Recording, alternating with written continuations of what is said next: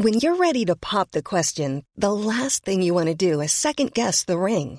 At BlueNile.com, you can design a one-of-a-kind ring with the ease and convenience of shopping online. Choose your diamond and setting. When you find the one, you'll get it delivered right to your door. Go to BlueNile.com and use promo code LISTEN to get $50 off your purchase of $500 or more. That's code LISTEN at BlueNile.com for $50 off your purchase. BlueNile.com, code LISTEN.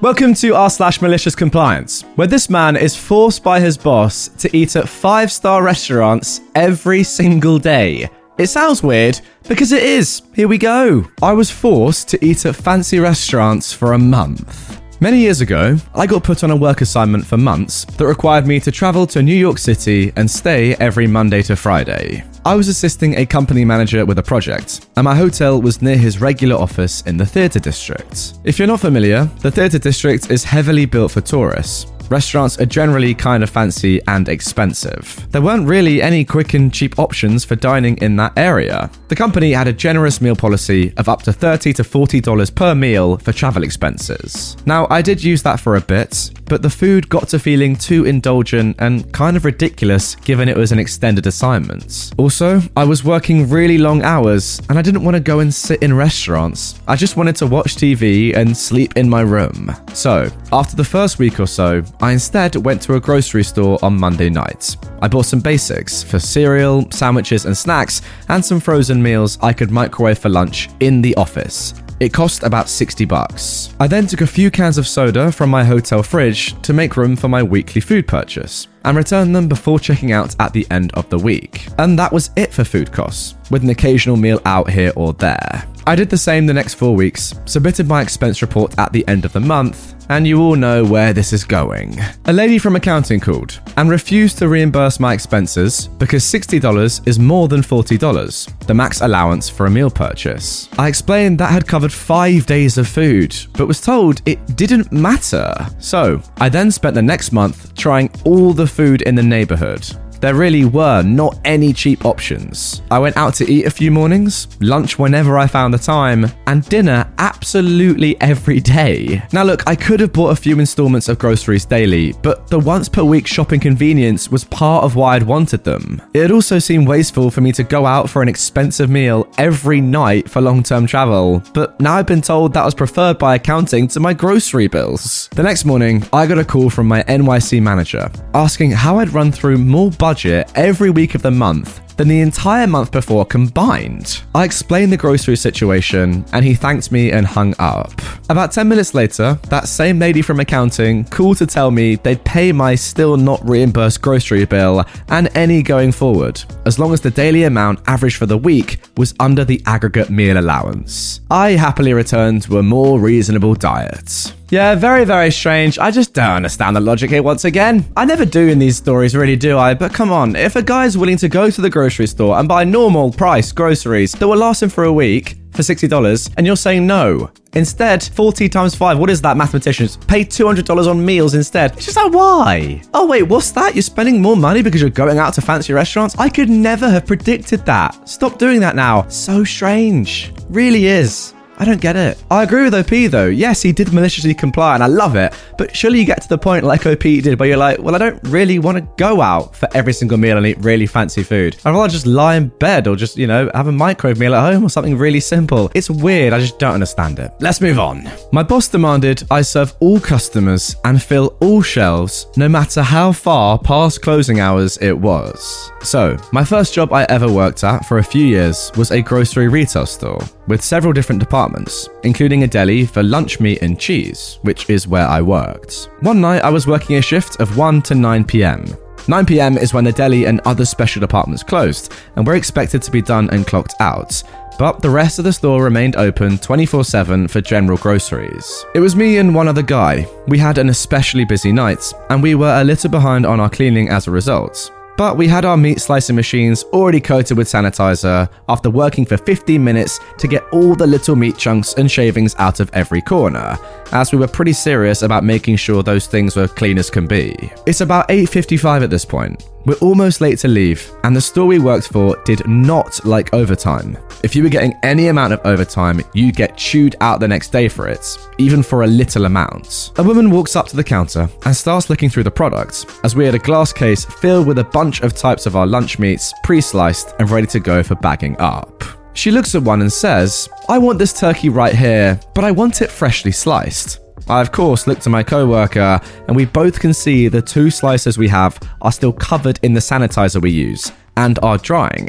Now, as per the food safety protocol written on the bottle, that says to allow 20 to 30 minutes minimum for the sanitizer to dry after application. So I tell her, "Well, Mom, we really can't do that right now. Our slices are both being cleaned at the moment, as the department is closing in 5 minutes, but I'd be glad to get you something here from our cold case. So you're not gonna slice it fresh for me? That's what you're saying?" I replied, "That's correct. I apologize." Without another word, she walks away, and myself and my co-worker go back to what we were doing. And we finish cleaning and go home after about 5 more minutes, narrowly clocking out on time. Fast forward 2 days later, me and the same co-worker come in and start getting to work like a normal day. At about 3 p.m, 2 hours into the shift, I personally get called into the head honcho's office. The store director, as they're titled. I think nothing of it and head on upstairs and go inside the office and sit down. The store director hands me a piece of paper and says, "Tell me what caused this." I look at the paper and it's a printed out screenshot of a Google review for our store. 1 out of 5 stars. And a full paragraph from that lady of 2 nights before, complaining that she didn't get her freshly sliced meat from the rude employee, and then describing me specifically. I explained exactly what happened 2 nights prior, as clearly as I'm typing it out right now. The director is getting heated and begins to cut me off while I'm speaking, asking, "Why would slices be covered in sanitizer at 8:55? You're scheduled to work until 9. I said, "Yes, I am, but seeing as I'm constantly being reminded not to get any overtime, I usually start cleaning them at around 8:30. The director gets even more upset and raises her voice. "I don't care. That's not how it works. If you have a customer, you serve them. And you better start making sure those shelves are filled before you leave, or you won't be working here anymore. Now get out." I'm pretty salty at this point. I go back down to the department and my co-worker asks what happened, and I told him. He says, "So they want everything done before we leave?" I said, "Yep." And without another word, he knew what we needed to do. 9 p.m. hits as usual, and our shelves are at the usual standard of half full. But seeing as we've been given a new standard, we decided to stay and make sure we did what I was instructed to do. We spent the next several hours past closing time, slicing and slicing and slicing until every single tray of meats and cheese was full. We had plastic totes in the big fridge full of cheese that we sliced that were wrapped up in half-pound blocks for ease of sale. So we decided to fill that tub over the brim with every single type of cheese we had available. We cut up around 70 pounds of cheese and wrapped it up in the fridge. We also had a Subway-style sandwich counter where we made sandwiches to order and also pre-made on the shelves for sale. We made double the usual amount of sandwiches and filled the shelves, as per requested. Not a single shelf had a single empty spot on it by the time we were done. After every single possible item and shelf was as full as it could be, we finally started to clean and close. It was around 3 a.m. when we finally left. The department opens at 5 a.m. We were exhausted, but our spiteful overtime venture made us feel pretty good. We got about 6 hours overtime in. They hated anyone getting even 5 to 10 minutes of overtime. We both came in the next day at 1 p.m. as usual, expecting complete retaliation. But nope. Instead, our department manager of the deli kinda saunters over to us and says, "Hey, you should be good to start cleaning up at 8:30 like usual. I think the director got the point you made." Normally, overtime would be asked to be taken care of by clocking out for lunches or coming in later than usual. But they let us keep all 6 hours of that overtime. They never said anything to us about overtime again after that. I accepted a job that paid almost double about 6 months after this incident and never ever went back to retail hell.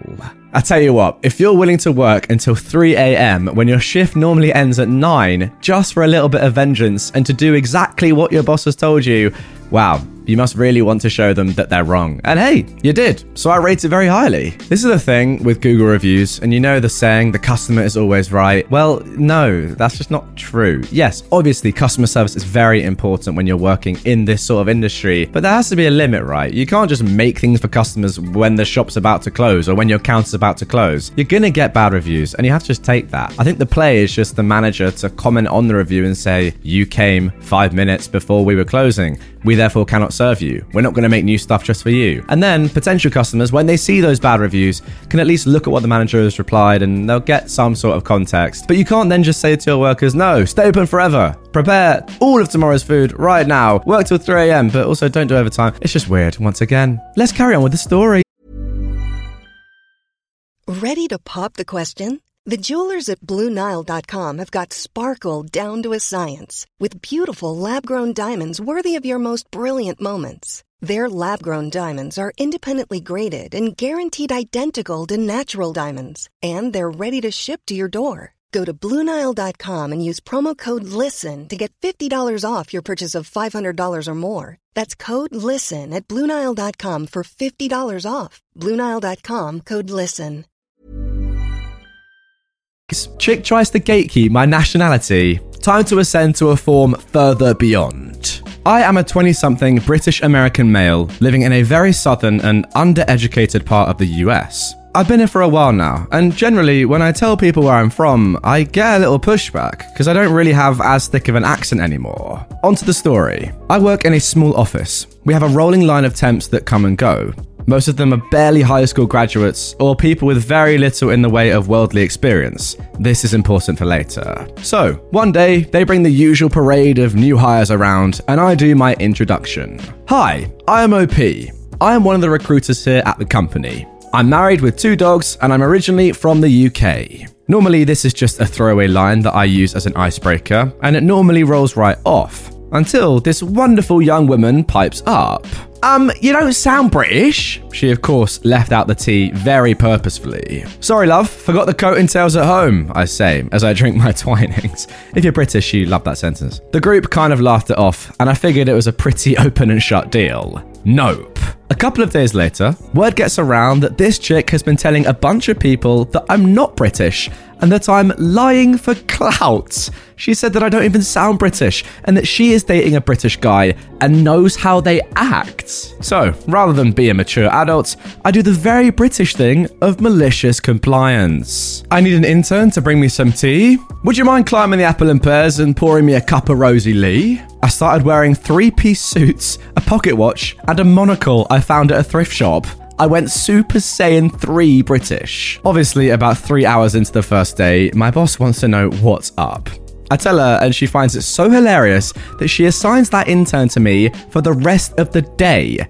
I kept using odd British rhyming phrases and sayings, and she'd have to keep asking me to speak normal. I would reply, but I thought you know how us British people act.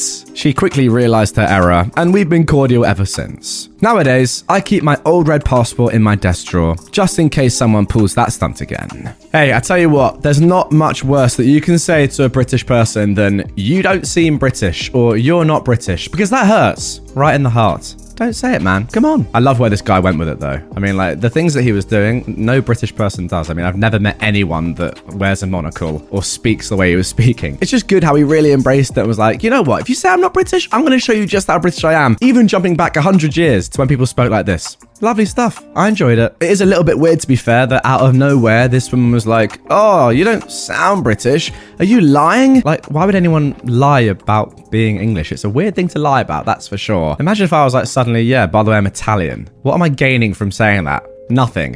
It's strange, but hey, OP, well done. I'm glad your boss enjoyed it, by the way. That's funny, and everyone can laugh at it now. And the fact that you now get on well with this woman is a good thing. Yeah, just a bit of a joke. I love it. Very good stuff. Anyway, guys, that is going to do it for this episode of r/malicious compliance. Really hope you enjoyed it. If you didn't, then why are you still watching?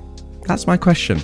And if you are still watching and you haven't yet dropped a like on the video, then do so. Watch some more malicious compliance right here on screen and subscribe for daily Reddit content. I will see you guys all tomorrow with another episode. Hey, it's Paige DeSorbo from Giggly Squad. High quality fashion without the price tag. Say hello to Quince. I'm snagging high-end essentials like cozy cashmere sweaters, sleek leather jackets, fine jewelry, and so much more. With Quince being 50 to 80% less than similar brands. And they partner with factories that prioritize safe, ethical, and responsible manufacturing. I love that. Luxury quality within reach. Go to quince.com/style to get free shipping and 365-day returns on your next order. Quince.com/style.